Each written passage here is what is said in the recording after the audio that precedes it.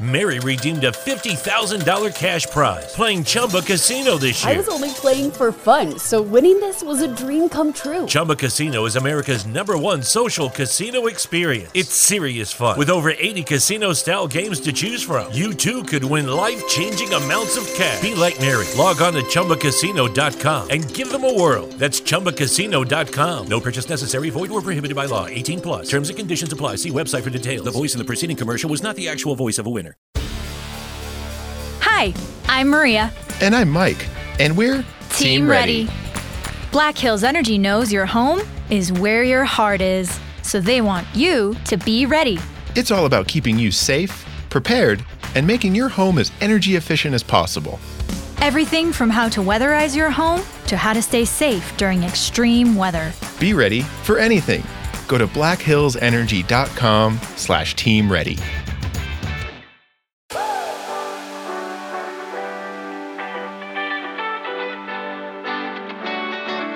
And welcome in, everybody, to another episode of the High Low Sports Podcast.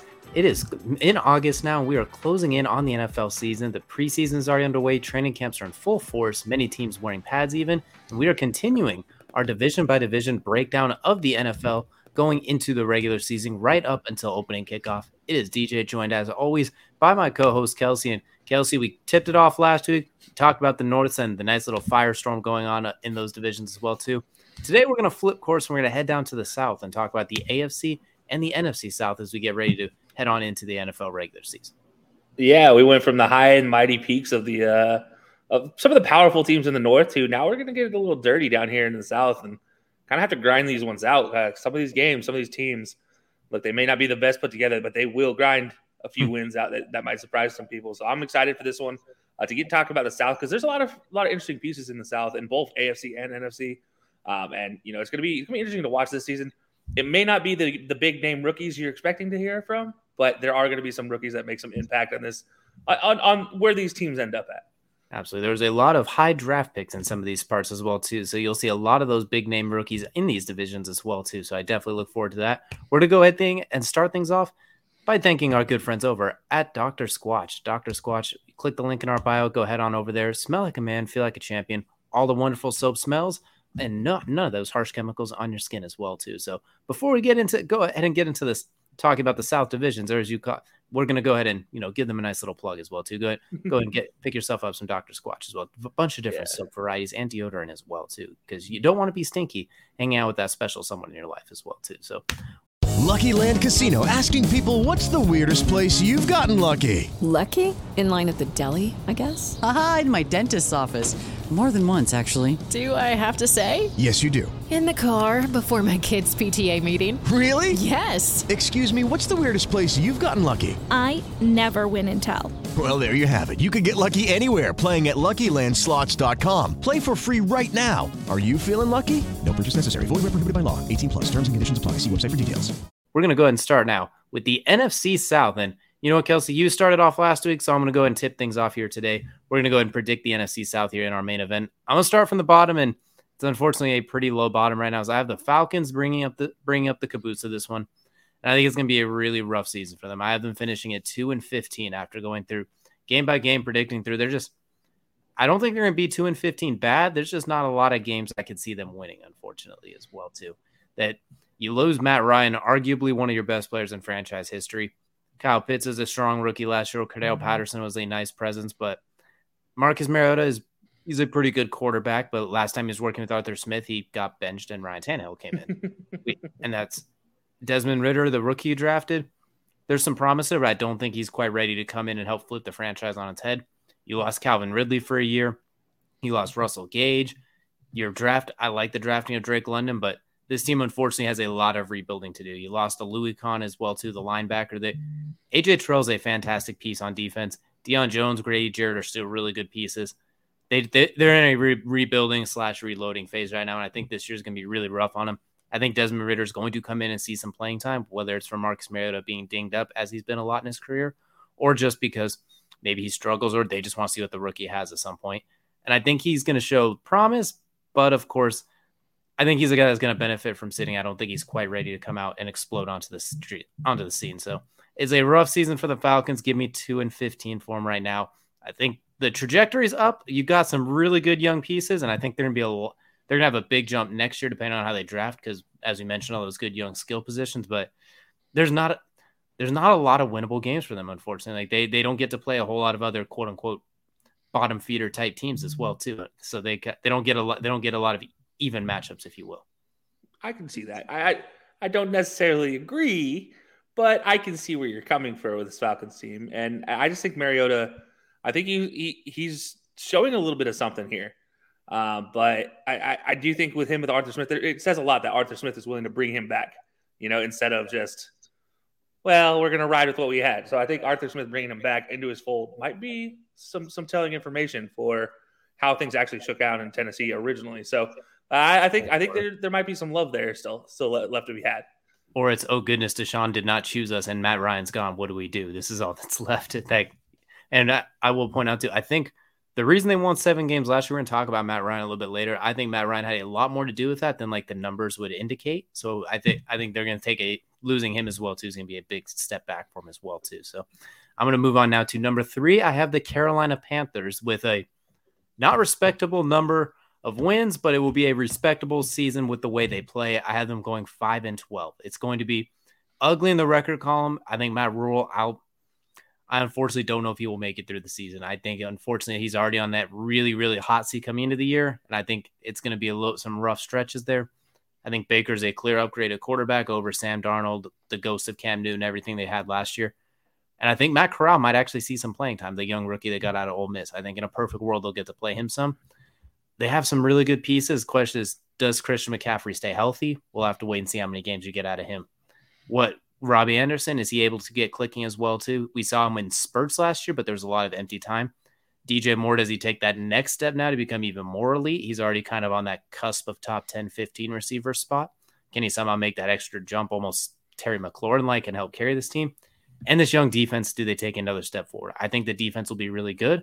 I think the offense will have moments of explosiveness, but I think they're going to be very inconsistent. I think turnovers will plague them, and I don't know if they will stay healthy. And I have some real questions about the coaching situation going on there as well too. So there's just so many question marks with Carolina, despite like when you look at the talent at each position as well too. I like drafting Ike Okongwu. That was really good to bolster your offensive line.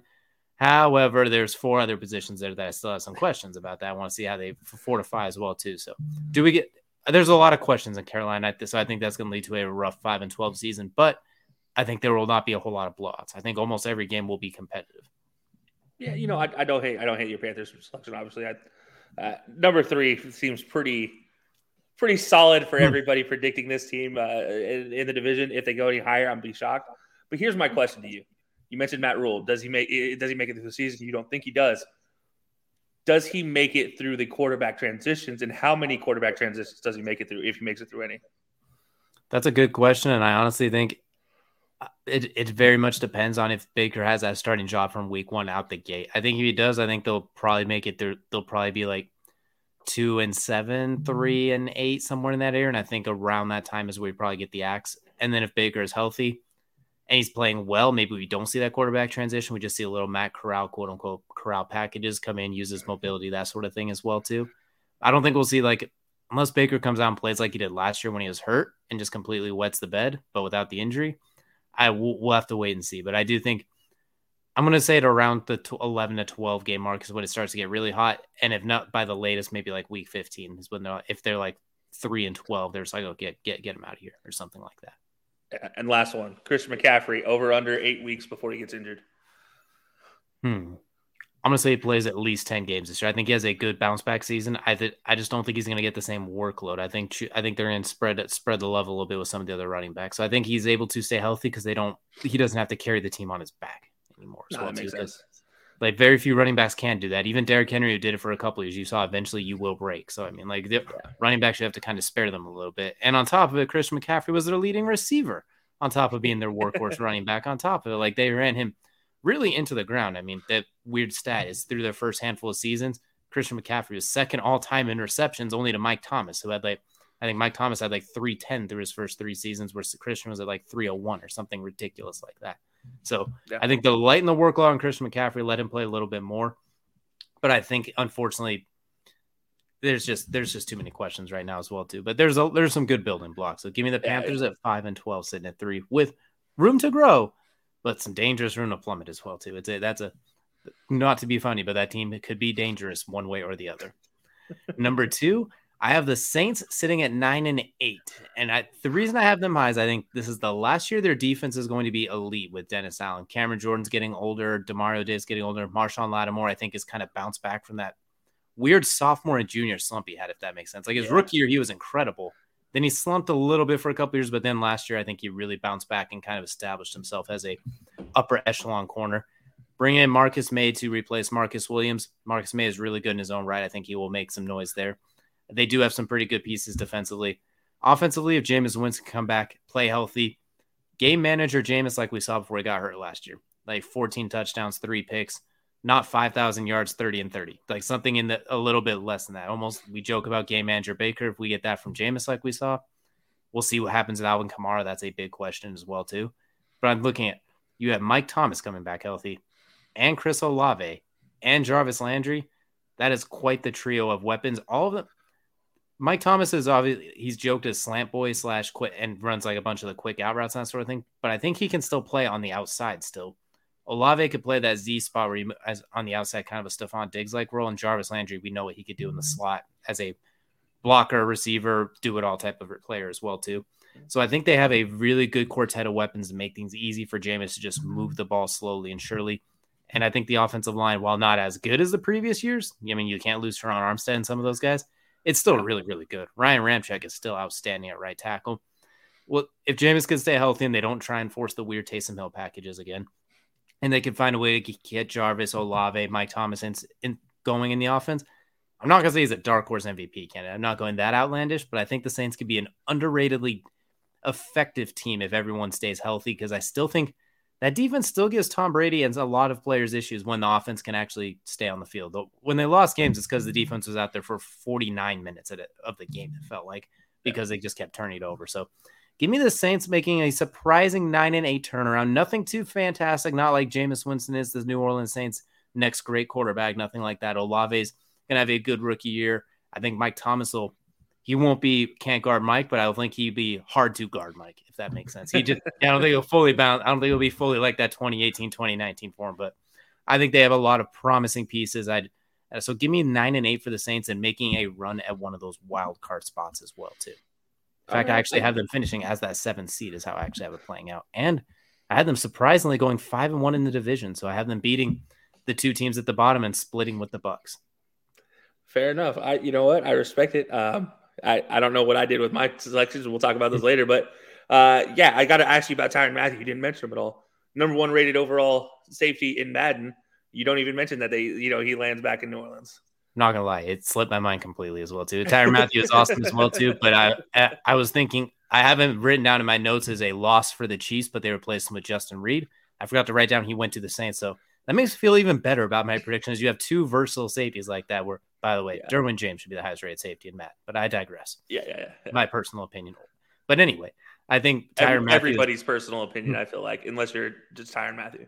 Tyrann Mathieu is outstanding, and I feel really, really good about it because I was trying to remember who that other Saints defensive piece was on there, but it was on the I could not click, was not. Oh, don't forget Dan Sorensen. Money Dan Sorensen back there. Well, you know what? I got to change this. They're now going 13-4. I mean, I got to change my pick when you put Dan Sorensen out there. But I think that defense will be really good. Tyrann Mathieu, Marcus May, Marshawn Lattimore. That's a really good secondary, very versatile secondary. Demario Davis, an incredible coverage linebacker. Still got Cameron Jordan, Marcus Davenport. They got dudes on defense. And Dennis Allen's still a really good defensive-minded coach. Now the question is, Jameis, don't throw picks. Feed your receivers, almost like a game manager offense, but it's a high volume throwing offense nonetheless as well too. Like those quick little bubbles and flare outs and zig routes are going to substitute for your generic handoffs, if that makes sense. So he'll have high volumes of passes, probably a good volume of yards, but it'll be in a game manager-esque type of situation. That brings me to my next question then. Jarvis, you mentioned Jarvis coming to the Saints, homecoming for him as well.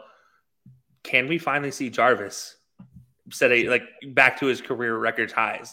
Because it's been, look, he had a great first season with Baker, but it's kind of been a miss since then. He hasn't been the Jarvis that signed with Cleveland since that day. And can we see that Jarvis ever come back?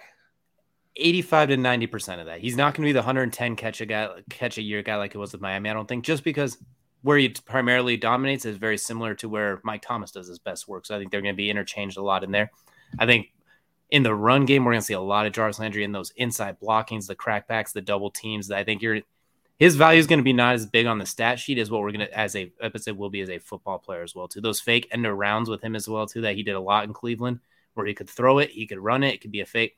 A lot of those versatile things I think he's going to be used for as well too. And then on top of that, Chris Olave doesn't have quite a similar skill set as him, but if he could pick up some of the things Jarvis Landry does, I think that could be so beneficial for them. And even Mike Thomas, he once the best receiver in the game, there's a lot that can learn from. So I think he's going to have his presence going to be felt on the stat sheet, but even more off of the stat sheet as well too. But I do think he's going to have a quote unquote bounce back season from his last couple with the Browns as well too. I think he'll put up some pretty decent numbers. So Hines Ward-esque is what we can expect from him this season. Not Super Bowl Hines Ward-esque, but for a lot of the other stuff. Yeah. So I think he'll be doing it all, being wreaking havoc, blocking and receiving. So exactly, I think he'll be a really, really good fit. I don't think he'll light the league on fire. He'll still probably be a receiver 3 by the end of the year, but he'll be a really, really good receiver 3. And I think he'll get that 70-80 catch mark, especially if they throw it as high volume, short passes. I think they will. Okay. All right. Interesting. All right. So now that I've distracted you enough from your number one team in the South, so go ahead and rip the Band-Aid off of this one and shock the world with your number one NFC South prediction. Well, to nobody's surprise, I have the Tampa Bay Buccaneers at the top of the NFC South. 13-4, 5-1 in the division, just like the Saints. They walked through the Panthers and the Falcons. They split with the Saints. I think he finally beats the Saints in the regular season. I think at 45 years old, Tom Brady with the Bucs gets that hump off his back where he's able to beat the Saints in the regular season. So that'll put him at, let's see if I'm not mistaken, 1-5 in his 3 seasons against the Saints in the regular season, what a weird thing to think about, right, as well, too. He's led the league in passing last year. He won the Super Bowl before that, but then you have a weird thing like that. The Saints just seem to be that weird thorn in his side. But I have him going 13-4, number 1 seed in the NFC, spoiler alert, coming up later as well, too. I think Tom Brady's going to have I don't think he's going to lead the league in passing like it last year, where he was my preseason MVP prediction last year going into it. I think they're going to be Julio Jones, Russell Gage. The receiver core is the best in the game. When you go top to bottom depth, Chris Godwin, Mike Evans. Now you have Kyle Rudolph in there as well, too, at tight end. It's as deep as it gets. I think he's going to be really good. I don't think he'll be he'll take one step back likely, but he's still going to be a top 3 quarterback by the end of the season with all the stats, with just all the weapons they have. But looking at their schedule, there's just not a lot of games that I could see them really losing. Like the NFC is very, very, I don't want to say weak, but a lot of the power shifted to the AFC. That the powerful teams lost to what they lost went to the AFC, where the Bucs lost nothing really. I mean, the one player they really lost was Ronald Jones, and then Gronkowski to retirement. They did have some offensive linemen dings up and losing Kappa and some injuries here and there, but Tristan Wirfs is still good. It looks like Jensen is still going to be possible. Jensen's a little banged up. We'll have to see about that, but something tells me they'll sign J.C. Treader, get a Pro Bowl caliber center, and be on their way before we know it. So give me Tampa Bay 13-4, kind of a cakewalk season for them as well. I think Tom Brady will be really, really good once again. Look for the receivers to everybody eats a little bit as well. Defensively, they're still pretty loaded as well too. In fact, their defense might actually shock some people with how good they could be. I think they'll even last year they took a little bit of a step back in certain spots. I think they'll improve a little bit this year too, especially on the back end. I like it. You mentioned the receivers all eating. There's a new receiver in town coming in that number 2 role. It looks like Julio Jones. How impactful is Julio going to be in this Tampa offense? You think he'll take that number 2 role? You think he'll take over Chris Godwin's spot, or? Well, I mean, maybe we'll see. Well, we'll see. This is for you to predict. Well, I think Chris Godwin will probably miss a couple of games just coming back from that knee injury, but I think Chris Godwin will come back. He'll take over as that main slot type of receiver role. But I think Julio Jones is going to help them the most in the red zone, just because you lose the Gronkowski. So you're going to put Mike Evans on one side, you're going to put Julio Jones on the other side, and you're going to have Kyle Rudolph and Chris Godwin in the middle and say good luck everybody else. And I think by that, Mike Evans is probably going to get. I think it's going to just be fade routes for days between those two. So I can see Julio Jones getting a good amount of touchdowns. Between the 20s, maybe not quite as much work, because that's usually where Tom likes to kind of work the middle of the field, the Chris Godwins, that sort of thing as well, too. So I think he'll be a very effective receiver. I don't think he'll be Julio of past, like Atlanta Julio, but he'll be much better than Titans Julio Jones. Like he'll be way better than that. Maybe like a 800-yard season, maybe, but I think he'll be the 8 or 9 touchdowns. I'll be like, oh, well, okay, then that's a nice change. We haven't seen that in a while. So I think he'll be a big threat in the red zone. So reverse last couple of seasons of Atlanta. Completely, yeah. I like it. All right, so go ahead for everybody that just missed out. Go ahead and recap your NFC South for us. So from top to bottom, NFC South, we got the Bucs sitting at 13-4. We're walking through the NFC. The Saints at 9-8 in the number 2 spot, making a wild card appearance as the 7th seed. The Panthers with a competitive but unfortunately not very high win, 5-12. And Atlanta with a rough season, sitting at 2-15, and in the midst of will probably be a pretty decent rebuild. All right. Respect it. I like it. All right, so we went through my NFC South picks. There's a look on your face for a few of them as well too. So I know you got some change. You got a little difference of opinion here. So go ahead, Kelsey. The floor is yours. Take us through your NFC South predictions. Yeah. So starting from the bottom, working my way up. I'm starting to question my own sanity when I pick these now. I felt pretty good about the first division we did, and now I don't feel great right now. So number 4, the New Orleans Saints at 3-14, going 1-5 in the division. Their one win, although as outlandish as it is, still comes against Tampa. So I don't know how I ended up with this, but I honestly don't. Jameis and I have a love-hate relationship with Jameis. And I, again, don't trust Jameis coming off of an injury, given we didn't really see enough winning mentality with Jameis. We saw capabilities, but we didn't see enough winning with Jameis before he got injured last year. They were a good team. But how much of that is the defense carrying them? And now the defense did get better, but I still worry. You can't lose somebody like Marcus Williams and it'd be just like, okay. Like, I know Marcus May is capable. I know Tyrann Mathieu is capable. Again, not the number one safety in the league capable, but he's capable. Daniel Sorensen is a liability, though, and when you throw him in there in those diamond nickel packages, I do worry.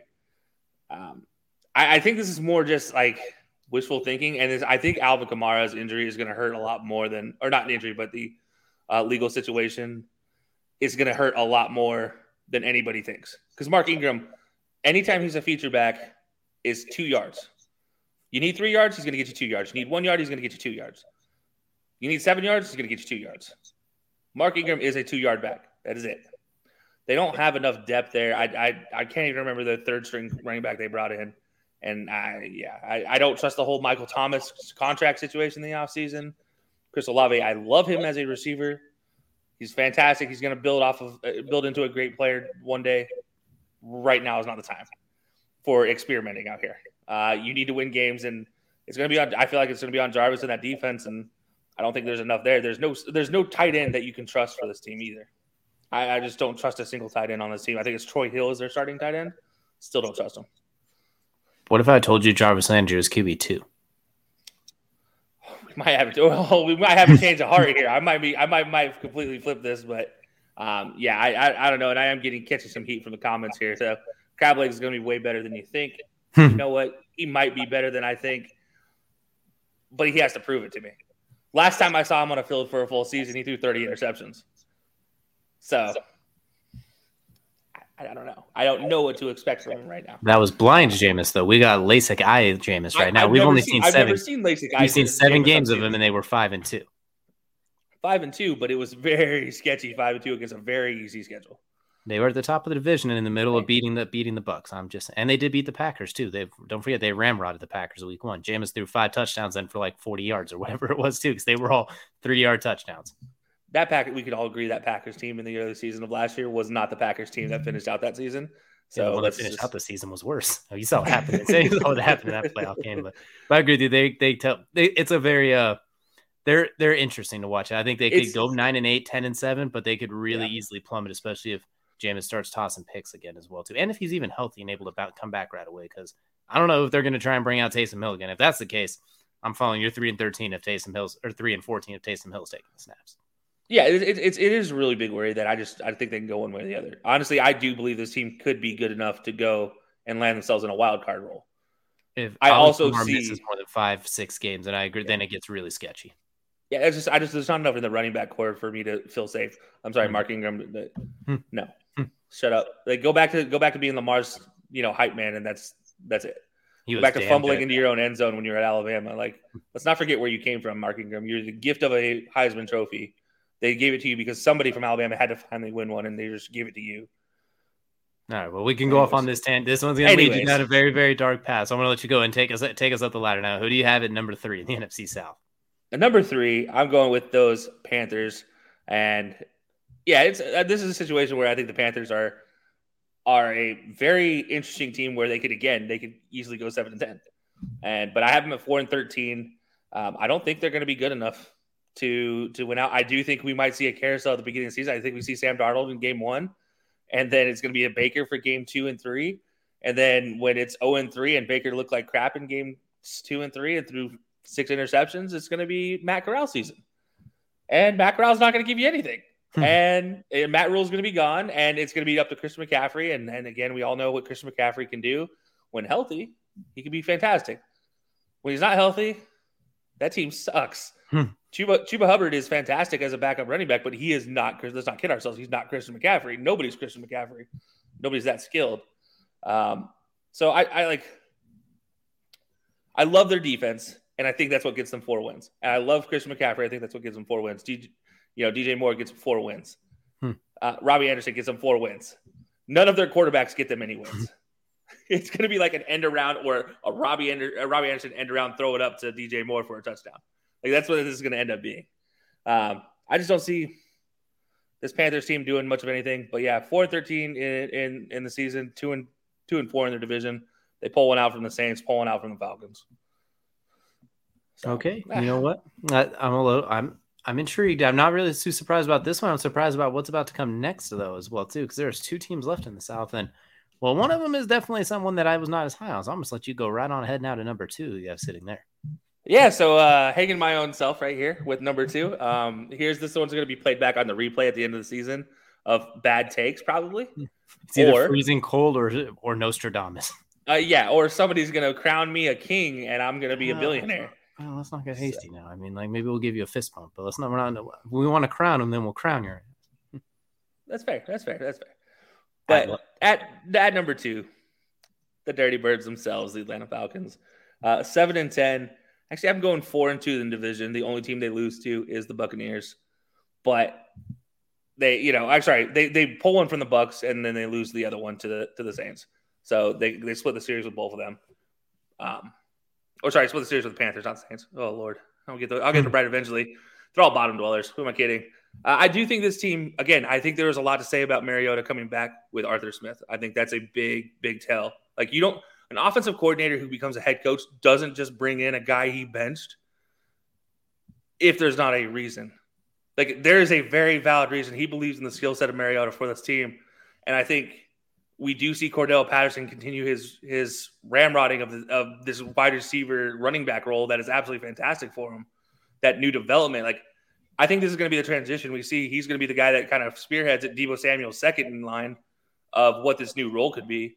And I think they're going to do exceptionally well with it. I think Drake London, I mean, if you're sleeping on Drake London at this point in time and you're still tooting that Treylon Burks horn, sorry, spoiler alert for when I talk about the Titans, you're doing it wrong. Like you're looking at this completely wrong. Drake London, man, he is absolutely lighting up number 1 corners, former all-pro corners, still guys that have gone to Pro Bowls in the most recent as 2 years ago, corners. He is making them look idiots, like idiots in practice. And I mean, I think that's something to be said. It's a bailout. Every quarterback wants a bailout, right? And just being able to bail it out to a 6'5" receiver that can go up and dunk on anybody makes you feel pretty good, right? I like that option. I know Marcus Mariota loves that option. So I think Drake London's going to be fantastic. I think Kadarius Hodge as a third receiver is actually going to be a little more deadly than a lot of people think. I'm not going to say he's going to be fantastic, but I think he's going to be a little more deadly than people think. And I do think there's a little white guy playing middle linebacker coming out of Montana State that might make himself a pretty big nuisance in this NFC South come this next season. And I think he's going to have an opportunity. Troy Anderson, if you guys don't know who I'm talking about, literally the perfect athlete grade in the draft. The only perfect athlete grade for a middle linebacker or for any defensive player not on the defensive line in the draft. Oh, he won awards playing quarterback in college as well too. So if worst comes to worst, let him run some wild Falcon with him, Cordell, Drake London, and Kyle Pitts. Like my questions for you now though is, so you talked about Marcus Mariota, and then do you think Desmond Ridder sees the field at all this year? I think there's an opportunity for him. I think it depends. I think it depends on how this season goes. So I have it at 7-10, but the way they get to 7-10 is very awkward. They win 3, lose a bunch. Middle of the season, there's that transition to Desmond Ridder. And Desmond Ridder rattles off too early. They go into a stalemate. Then they run that back end where they run the Panthers and Saints at the end of the season. They win both of those. And that's how I have them getting to 7 wins. So it's not like – this isn't like a 7-win comfortable win. Like this is like I'm going to back my way into success leading into next season, 7 wins. It saves Arthur Smith's job, and it gives Desmond Ridder a stepping stone for next season, I think. Do you think Desmond Ridder will establish himself as the guy they should run with going to next year, or do you think they'll be looking to draft a quarterback early next year? Oh, no, I think Desmond Ridder will be just fine. There's a lot of things you have to take into account for this offense for the Falcons. Number one being Calvin Ridley will return after this season, unless he takes another $1,500 bet and, becomes an idiot that does that. I hope he doesn't.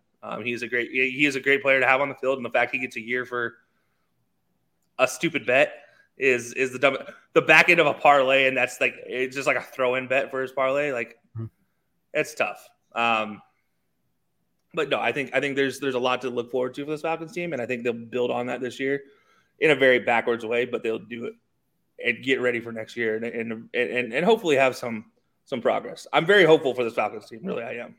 But I'll wrap it up by saying, imagine you would have third-year Kyle Pitts, you'd have second-year Drake London, and in his prime Calvin Ridley, and a full season under his belt Desmond Ridder going to next season with whatever they draft as well too. That could be a scary spot in the future, and I think this year is going to be that one dip before they take. I think they're going to make a nice little okay then and explode on people coming up. So that'll be very interesting as well too. Yeah. All right. So I mean, as you can tell, I'm hopeful for the Falcons. So. Exactly. Well, all right. Who do we have at number 1? Surprising to absolutely nobody is the Buccaneers, going 14-3, 5-1 in the division. Again, just losing that one to the Saints because that just seems to be Tom Brady's itching his back he can't reach. Mm-hmm. I think they've done great. Like your defense is still exceptional. I don't know how you keep this defense together for as long as you have. Like you lose a couple guys in the middle. Whatever. They're old. You just happen to replace them with 2 guys that are now second-year players who had plenty of playing time in the previous years. Like, okay. And their offensive line, obviously, the big miss is going to be their center leaving.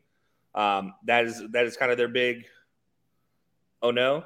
But it'll be okay. It's Tom Brady leading this team. We've seen Tom Brady with a brand new center before go to the Super Bowl and win. So, I mean, I'm not really worried about the center-quarterback connection there at all. Like, I mean, really at anything. And Tom Brady now gets his offensive coordinator. Is now his head coach. Or his offensive coordinator stays. They get the head coach he wants. And, yeah, I think it all works out. So, I think this Bucs team, everything about him is built to win. I mean, you got everything you want besides getting his way to Miami, basically, at this point. So, I mean, I think I agree with you. And there's not a whole lot of competition. So, you got to imagine for the Bucs, it'd almost be a very disappointing season if you won less than 12 games. Like, it'd be like, what is going on here? Something is broken. Something is haywire if they win less than 12 or 13 games. So, I'd agree with you. It feels like all signs point to the Bucs ship leading the way, not just in the NFC South, but being a contender in the NFC as a whole. So, and when even at such an advanced age too, he's still the best quarterback in the division by a country mile, a fortnight, a parsec, whatever you need as well too. So he's got that division kind of on a stranglehold. My question for you two though is, what do you think Julio Jones's impact will be now with his new team? I think he does impress, but I also think, just like you, I think it's going to be reverse Atlanta the last couple of seasons, where it is very much just, he's inside the 20s. He's going to be fantastic. Outside of the 20s, he's not going to look great. I think it's going to be a disappointment to some people who are expecting that Julio Jones. I do think, though, with that said, the guy will still go and jump over people. So if there's a 50-50 ball opportunity, he's going to go up and win it 9 times out of 10, in my opinion. So I still think there's opportunity there. I still think those goal line red zone fade routes between Julio and Mike Evans is just going to be dangerous. I mean, what do you do? Double team both of them? Like, it's a punt, then they're going to get it to 4-tutty Lenny right up the gut, or throw to Kyle Rudolph in the back of the end. So I'm like, this red zone offense should be almost unstoppable, but at this point as well too. It's going to be absolutely ridiculous. But NFC South, very similar at the top, as we both have the Bucs running away with it comfortably as well too. So that looking now to the AFC South, where before, just so everybody, if you missed it, let me go ahead and recap myself. Just so you guys can hear the blasphemy that I just put out there in the world. Number 4, the Saints, sitting at 3-14. Number 3, the Panthers at 4-13. Number 2, the Falcons at 7-10. And taking the division and number 1 overall in the NFC, just like you, Bucks at 14-3 instead of 13-4. So cannot wait for that. It'll be very interesting to see. What do you have the Bucks going in the division? 5-1? In division 5-1. Yep. Okay. So very much we both have them basically that one random loss to the Saints that's mandatory each year as well, too. Just for once they don't lose both of them, it feels like. So should be a very interesting NFC South. But that's going to take us now over to the AFC South where, well, things we'll let you all decide where things go as well, too. And Kelsey, for the AFC South, I will go ahead and let you take things away, start with as well, too, since I went first on the NFC South. Go ahead and let us know how you think the AFC South plays out and if it's going to be as much of a cakewalk as the NFC South kind of was. It's going to be 2 front runners. It's going to stay the same 2 front runners that they've been in the last 5 seasons. It feels like it's been these 2 teams and nobody else. There was that one Deshaun season. To me, I look at this division and you have your obvious bottom dwellers, you have your obvious, guys up top. So we'll get straight to it. I'm not even going to just peel the Band-Aid off. Texans, you guys are awful. Everybody's hurt right now, and you got a lot of work to do. You're still like a draft and a half away from getting there. And this has become as no insult to anybody who's a Houston fan. I'm sorry. This is a rough season. 2-15 is where I have them. 1-5 overall in the division. Surprising absolutely nobody. They managed to squeak that one game off against the Colts because somehow the Texans seem to be the Colts issue in the world. I don't get it. It just happens. Weird. The weirdest thing in the world. I'll never understand that one. I really don't have a lot to say about the Texans. I mean, it's like Brandon Cooks or bust. Obviously, their young rookie Dameon Pierce will be taking over as their number 1 running back. He looks fantastic. I wish Marlon Mack would get more of a burn. Probably won't get that opportunity. Dameon Pierce has just been running out of his mind in camp. Davis Mills, look, if he was on a different team with different opportunity, with different weapons, who actually had weapons and an offensive line that wouldn't get him killed, you might see some interesting things there. This defense, I'll just leave it at that. Like their defense it exists on the field, but I don't know how much they're going to do with everybody, being either a rookie who's a primetime player or just not the greatest player at their position. Like it's going to be kind of rough.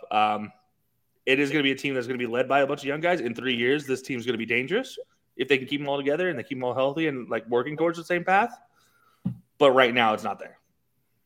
So I like Derek Stingley. That's about the extent of what I like about the Texans right now. There's a lot of holes, and they got a lot of work to do to kind of undo the Bill O'Brien, Deshaun trading D-Hop, just the mess of that 3-year stretch where they were good at the time, but now you have to pay the tax man, if you will. I don't know what happens with an NFL organization when these things happen.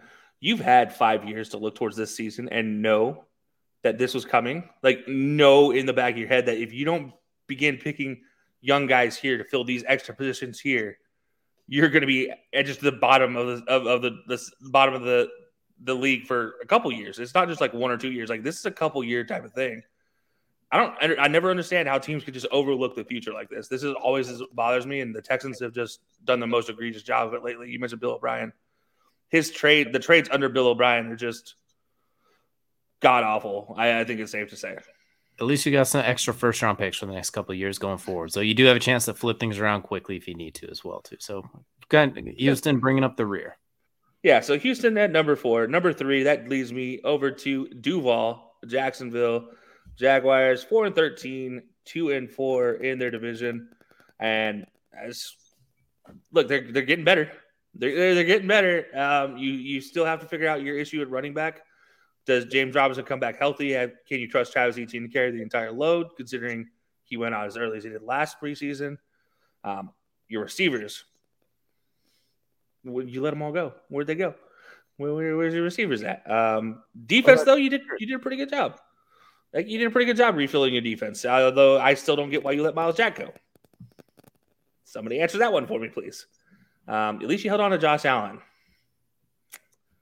for this year until the trade deadline. I don't know if you're going to keep him through the trade deadline at this point in time.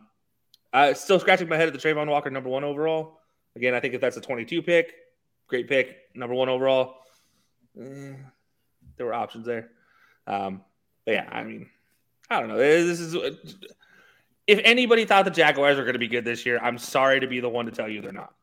Like, it's just not there. What are your Trevor Lawrence expectations this year? Do you think we see a noticeable improvement, just doesn't get wins, or do you think he's still kind of slumping? What do you expect to see from T-Law this year? I think he's going to – I mean, look, he has Evan Ingram as his best target right now. I mean, like, Evan Ingram, a man known for his drops and handing the ball to defenders during Eli Manning's career.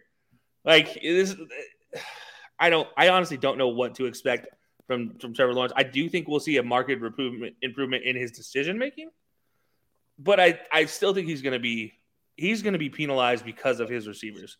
Like, his best receiver will probably end up this season being a running back, if we're going to be completely fair. Like, that's probably likely going to be his number one receiver at the end of the season. So I honestly don't know if we'll see a numbers improvement. I think the eye test will tell you there's an improvement, but I don't think you'll see a numbers improvement. Christian Kirk's just sitting there with his $18 million a year. Like, what about me? And then the rest of us are like, what about you? Prove to me you're deserving of $18 million, Christian Kirk. I've yet to see you get a 1,000-yard season. Prove it to me. I will eat my words. And we know a Jaguars fan. We will call up Jim, and I will like literally print out my words, put them on a cake, and I will eat those words with Jim in my presence. You just want to eat a cake. That's all. You're just looking for a reason to eat a cake at this point. But I mean, I could at least make it. I guess I'll make it a brownie instead. But yeah, like, I mean, look, at this point in time, like Christian Kirk, how do you deserve $18 million? Prove, like, tell me, explain it to me. I don't get it. We'll have to definitely wait and see on that one. So Jaguars bringing up the spot at number 3. So looking now at number 2. So number 2 is the Titans. You lose A.J. Brown. That's going to be a huge miss. You try to replace it with Treylon Burks. That's not going to work out because the dude can't even stay away from his asthma inhaler long enough to see the field. And I'm saying that as a person with asthma who's telling you if you struggled with it in Arkansas and it was a big enough deal at Arkansas for them to know about it, Nashville is not nearly as bad as Fayetteville, Arkansas when it comes to playing with asthma. Because one, you're at a different height, a much higher elevation in Arkansas. You're also in a much worse humidity environment, and you also have to deal with actual snow in Fayetteville, Arkansas. You don't have to deal with those last two things at all, or elevation in Nashville. So I have questions about this whole asthma situation, whether it's actually asthma or if it's completely something else. I wonder, potentially, did he get COVID and this COVID side effect? It's a possibility. I don't know. There's something going on with this Treylon Burks situation that worries me a lot about him going forward. Not enough to make this team really bad, but just enough to make this team 10-7 and not be a playoff team. I do think when you lose somebody like A.J. Brown and you don't replace him with really anything, that's a big, big worry. But you get Derrick Henry back. Literally, good luck stopping the bowling ball that is Derrick Henry. I don't know if anybody can. And let's not forget Ryan Tannehill, still a very capable quarterback, still can run the ball, still can get out of the pocket and make moves. They got a couple young receivers that are making noise in fall practice, looking really good, possibly making the team and possibly being a second and third option. And let's not forget this defense is still really good. Not great by any means, but when you have a Kevin Byard out there, I don't care. Kevin Byard, meatball, ball meet Kevin Byard's hands. Okay, you get 6 picks a year. Cool. Simple math. Simple. So my one question for you at the Titans is, do you think we see Malik Willis this season? If so, how much? I think there's an opportunity for Malik Willis to see the field. I think this depends. If they are going towards the 10-7 record, no.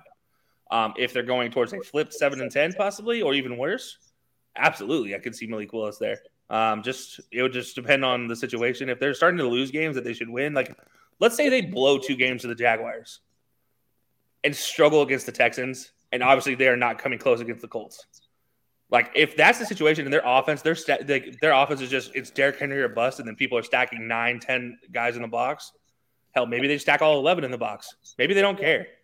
It's just straight cover 0. Like if that's the situation that they're facing, absolutely put Malik Willis in there and just put your fastest guy up on the outside and just see what happens. I think Malik Willis can throw that guy open. Malik Willis might be the fastest guy, though. I mean, I don't know how he's going to throw it to himself. But... That's fair. But, I mean, I do think there's an opportunity to see Malik Willis. I do think if they do see Malik Willis, you get a couple wins with him. But it wouldn't be like – it's like nothing more than 2 or 3, and to be fair. Okay, so I see it. So Titans still getting to the 10-win mark, just not quite enough in the new load AFC, and that means you have the Colts sitting at the top of the AFC South by the sound of it. Yeah, Colts at the top of the AFC South, 14-3 overall. Oh, wow. Okay, so you have them being that team this year. You have them being 4-2 in the division. Still 4-2 in the division. I still don't. So let me get this straight. You have them losing 2 games in the division, but only 1 outside of the division when they play the AFC West and the NFC East. So you have them only losing 1 game between those other 8 teams. You heard those words come out of my mouth. You remember when I said I was actually like questioning my picks earlier? Now I'm like, man, did I not pick the right team? No, I picked the right team, and here's why the Colts are the best team in the AFC South and potentially the best team in the AFC. Maybe. We'll see. Spoilers, yeah. That's actually going to tie into our AFC West conversation when we get to there. But the Colts have the perfect situation. I said this last year, and I'm saying it again this year. For a quarterback, this is the absolute perfect decision if you have no ego. I have to amend the statement and say have no ego because obviously Carson Wentz proved that he had an ego, and that was the issue. This season, you get the definition of egoless player, a guy from Boston College who played in Atlanta through Roddy White, Julio Jones, Tony Gonzalez was there. I mean, this guy played there in some of the most boring situations you could play in, and he's also played in the Super Bowl. Granted, it wasn't a great Super Bowl. He had a 25-point lead in the Super Bowl. Not his fault that they didn't win that Super Bowl. I'm going to stand by that.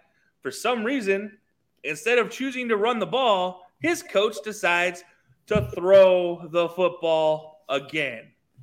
I don't get it. Even Matt Ryan has said, I don't get it. Julio Jones said, I don't get it.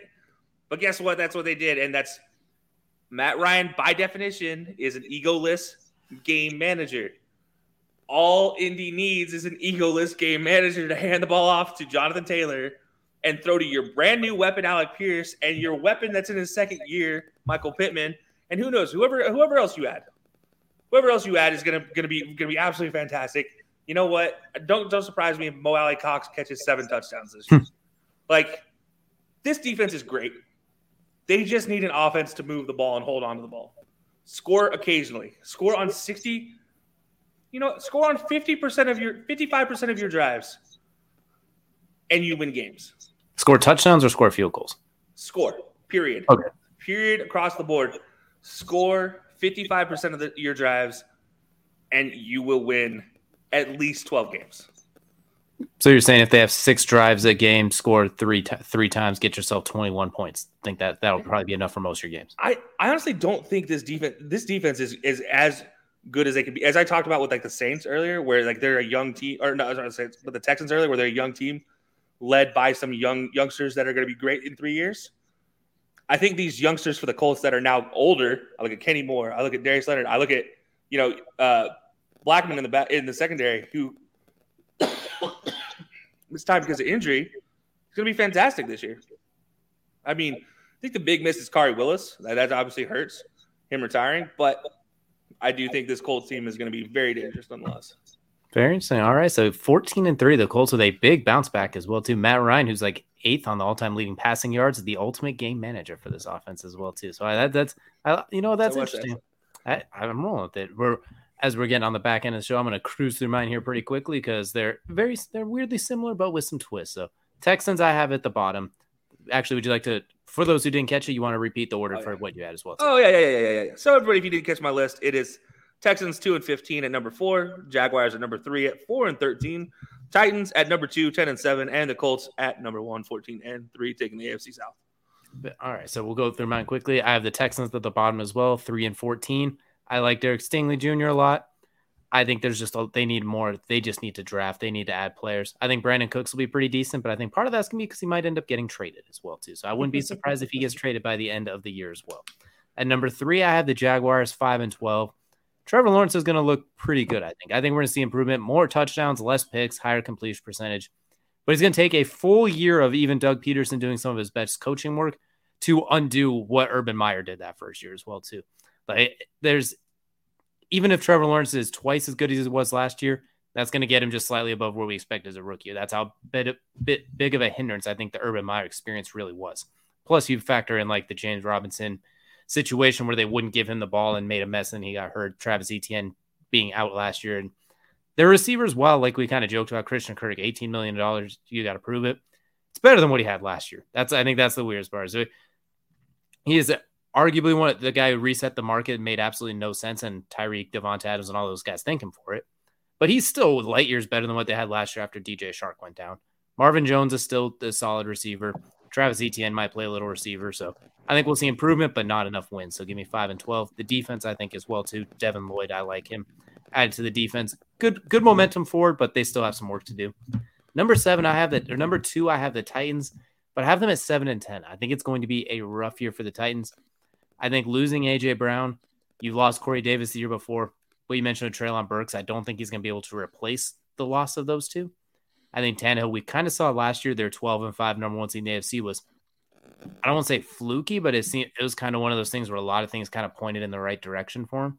Like kind of like the Warriors' first championship. Everyone talks about how they got to go through like an injury here, an injury there. Like you didn't have Kyrie, Kevin Love. You didn't have to deal with Mike Conley. You didn't have all the injuries they talked about. Kind of felt like that with the Titans. Like you caught the Bills at the right time before they peaked. You caught the Chiefs when the Chiefs were, before they actually, learned that you don't have to throw 60 yards every single play, before they got rolling as well. Then you picked up some weird back end wins. Like you were down big to the Seahawks. You ended up, then the Seahawks kind of gave that one away when Julio Jones had his 100-yard game of the year. Then you had the 2 wins with the Colts as well, too. The division was just weirdly miserable last year. But then you still lost to the Jets and to teams like that. So I think it was a weird 12 and 5 last year. I think they take a step back. I'm worried that we don't see Derrick Henry play all 17 games. I'm not saying he gets hurt like he did last year, but I think maybe he only get 15 games, maybe misses a game here or there or something that nags him as well. You can't give him no matter how grown of a man Derrick Henry is, because we know he's just whatever human is, he's at the very top of it before exceeding human. You can only hand him the ball, give him the ball so many times before something starts to crack. So I think it's going to be a rough season for the Titans, and I do think we see Malik Willis, whether it's in his own package system or if he ends up taking the job as well, too. So I do think we see a decent amount of Malik Willis. So give me the Titans at 7 and 10. So at the top, I also have the Colts, not quite as dominant. I had them at 11 and 6. I think they're going to be 5 and 1 in the division. I think they're going to be really good in the division. I think against the AFC West, they're going to go 2 and 2. So I think that they'll do a decent job of dealing with those teams as well, too. I think the NFC East, they'll be comfortable. So I think I'm going 11 and 6 as a really good team as well, too. I think Jonathan Taylor's going to get a little bit less burn, but he's still going to be a top 3 running back. I think Matt Ryan, everything you said about him, the man was an MVP. He was if you look at since he entered the league, he's like 3rd in passing yards during that time or something asinine like that. I think he's had 1 season less than 4,000 yards, maybe 2. We talked about how bad Atlanta is arguably, or at least how bad I think they're going to end up being. And he would lead them to 7 wins last year. He was running over linebackers last year at 37 years old. He was dipping his shoulder and truck sticking full-grown linebackers. So I think he has a good amount left in the tank, and he has those. So one thing that Carson Wentz refuses to do, he's not afraid to check it down. And I think we're going to see him utilize that a lot. It's not going to be wait, throwing a triple coverage. It's going to be a little bit of what we saw with Phillip Rivers as well, too, with a little bit of the good with Carson. I think he's the split between them. And I think that defense is going to be insane. Bringing in Stephon Gilmore to play on the outside as well, too, a healthy Stephon Gilmore. So you have arguably one of the better outside corners with the best nickel corner, a DeForest Buckner, Julian Blackmon. When Shaquille / Darius Leonard gets healthy, you'll have him at linebacker with Bobby Okereke. Bringing in Yannick Ngakoue, too, who people forget. I know he bounces around a weird amount, but he dominates everywhere he goes. He averages 8 sacks a season for his career, and I think leads the league in forced fumbles since he entered. There's in the top few to go with. I think that defense is going to be fantastic. And as you mentioned, the offense just has to score enough and keep the ball, play keep away sometimes, move offensively, be efficient. If Matt Ryan does what he did last year with a putrid Falcons team, I think they'll be just fine. I think you don't even need MVP, Matt Ryan. You just need like 80% of that, and I think they'll be really, really good. I think this team's going to be underratedly dangerous, kind of like everything we talked about last year, but actually real life this year. So I have them going. So for me, for the AFC South, we have the Texans bringing up the rear at 3 and 14, Jaguars 5 and 12, the Titans 7 and 10, and the Colts taking the AFC South with an 11 and 6 record and a team that is very, very dangerous entering the playoffs as well too, with a very, very deep running back core. Now it won't just be Jonathan Taylor this year too. Yeah, no, I like it. Now, we did just like last week. We're going to real quickly run through fantasy players to watch for each division, for each team. So, DJ, I went first last time. This time you get to go first. And let's go ahead and just run it right back here with the AFC South. Cool. AFC South. Texans, I'm going with Brandon Cooks as a fantasy player to watch. For no other reason, I think he gets traded, but I think you don't have a whole lot else to really. Who else are you going to pick at this point?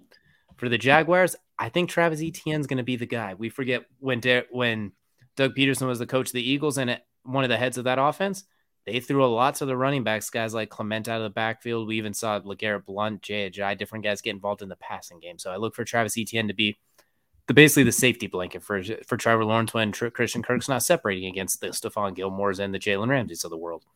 For the Titans, the safe pick is Derrick Henry, but I'm going to go with the defense. I think their defense, like it was last year, is going to force an underrated amount of takeaways and be a good defense. If you don't get one of those elite defenses early, this could be a late one or maybe one you pick up in free agency that could save you as well too. Then for the Colts, I'm going with Nyheim Hines as a fantasy player to watch. When Phillip Rivers was the quarterback, he led the team in receptions. Last year, Carson Wentz threw nothing under 15 yards, so we didn't see a bunch of Hines. I think we'll see them split the difference this year. Hines as a receiver and a running back dual threat. Look for Nyheim Hines to get a lot of good action as maybe like a flex RB3 type of option too. I like it. All right, I'm going to real quick run through my AFC South. I'm going to go with the Texans. I'm going Dameon Pierce, the young rookie running back. I already said Marlon Mack is not going to get enough burn. Dameon Pierce looking great through fall practice. Looks like he's going to get the majority of carries. Jaguars, I'm sticking with running back as well, just like you. However, I'm going James Robinson. I think he is the crux to this. I think he's already proven he's the best running back in the game when he has the opportunity.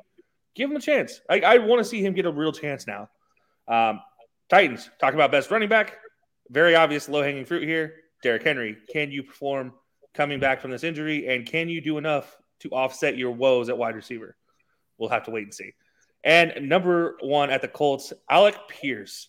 I just mentioned him, young guy out of Cincinnati, has all the intangibles. He's a great-looking weapon. Been looking fantastic. You mentioned to me before we got on the air, listed as a starter going into his first preseason game. So there's some opportunity there.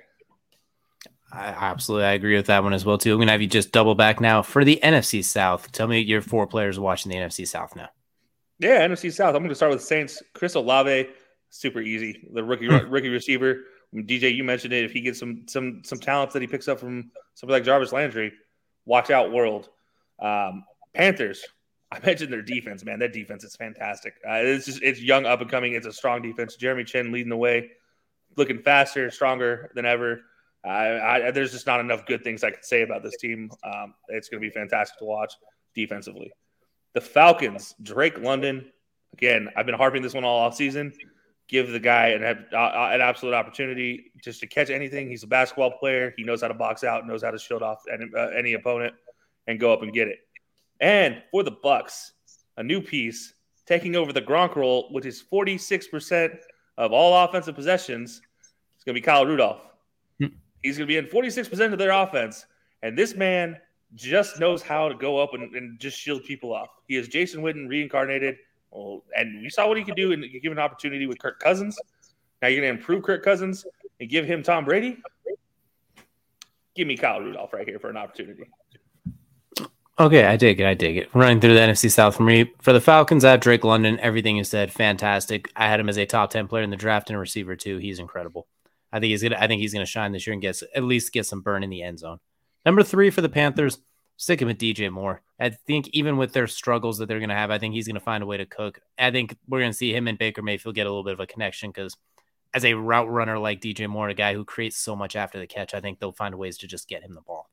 For the Saints, I think we're going to see a bounce back year from Mike Thomas. It's not going to be can't guard Mike, as I joked earlier. It's going to be hard to guard Mike, which could still result in about 90 catches, 1,000 yards, and 8 touchdowns, which is still a pretty good. If you can get him as like your second or third receiver, that's a pretty good stat line. You'll take that all the time. Then for the Bucs, I'm sticking with Mr. Consistent, all reliable himself. Not Tom Brady, but Mike Evans. I mean, every year of his career, he's at 1,000 yards.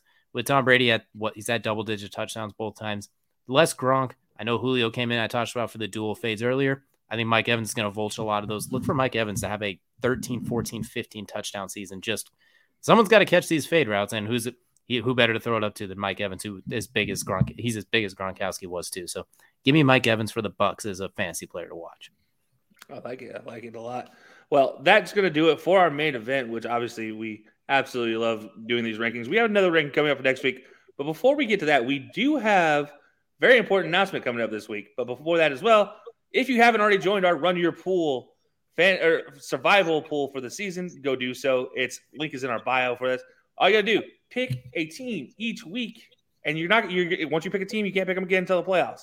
It's that simple. Pick wisely. You win, you survive. You lose, you're done. It's that easy, super fun, super competitive, and you got an opportunity to win some great prizes there as well. But there is a big announcement this weekend. We will be in Canton for the Fantasy Football Expo 2022, powered by NBC Sports Edge. We're going to be there with all sorts of Belly Up personalities. You got TSS Fantasy, Dynasty Brews, Belly Up MD, more from the Belly Up Fantasy team. You got Mike, our CEO, coming in and checking it out. It's going to be a blast. Absolutely. You hear some of our fantasy players. If you're in the area, feel free to stop in and tell us why you think our fantasy predictions are absolute trash, or why we might be geniuses, or how we might have won you a league last year as well, too. So there's a whole lot to talk about. We can't wait to see that fantasy football. Run your pool. There's so many different things. In addition to watching the game, you can have like 17 different things going on while the game is playing at the same time. Love for you to join us. Join the Run Your Pool. See if you can beat Kelsey or I as well, too, with some of our outlandish or what we like to consider genius predictions as well, too.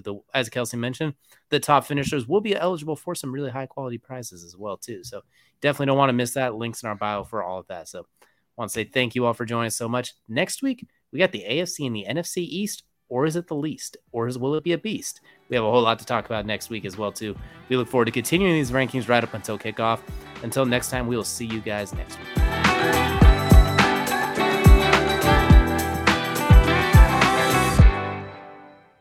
Lucky Land Casino, asking people, what's the weirdest place you've gotten lucky? Lucky? In line at the deli, I guess? Aha, in my dentist's office. More than once, actually. Do I have to say? Yes, you do. In the car before my kids' PTA meeting. Really? Yes. Excuse me, what's the weirdest place you've gotten lucky? I never win and tell. Well, there you have it. You can get lucky anywhere, playing at LuckyLandSlots.com. Play for free right now. Are you feeling lucky? No purchase necessary. Void where prohibited by law. 18+. Terms and conditions apply. See website for details. Hi, I'm Maria. And I'm Mike. And we're Team Ready. Black Hills Energy knows your home is where your heart is, so they want you to be ready. It's all about keeping you safe, prepared, and making your home as energy efficient as possible. Everything from how to weatherize your home to how to stay safe during extreme weather. Be ready for anything. Go to blackhillsenergy.com/teamready.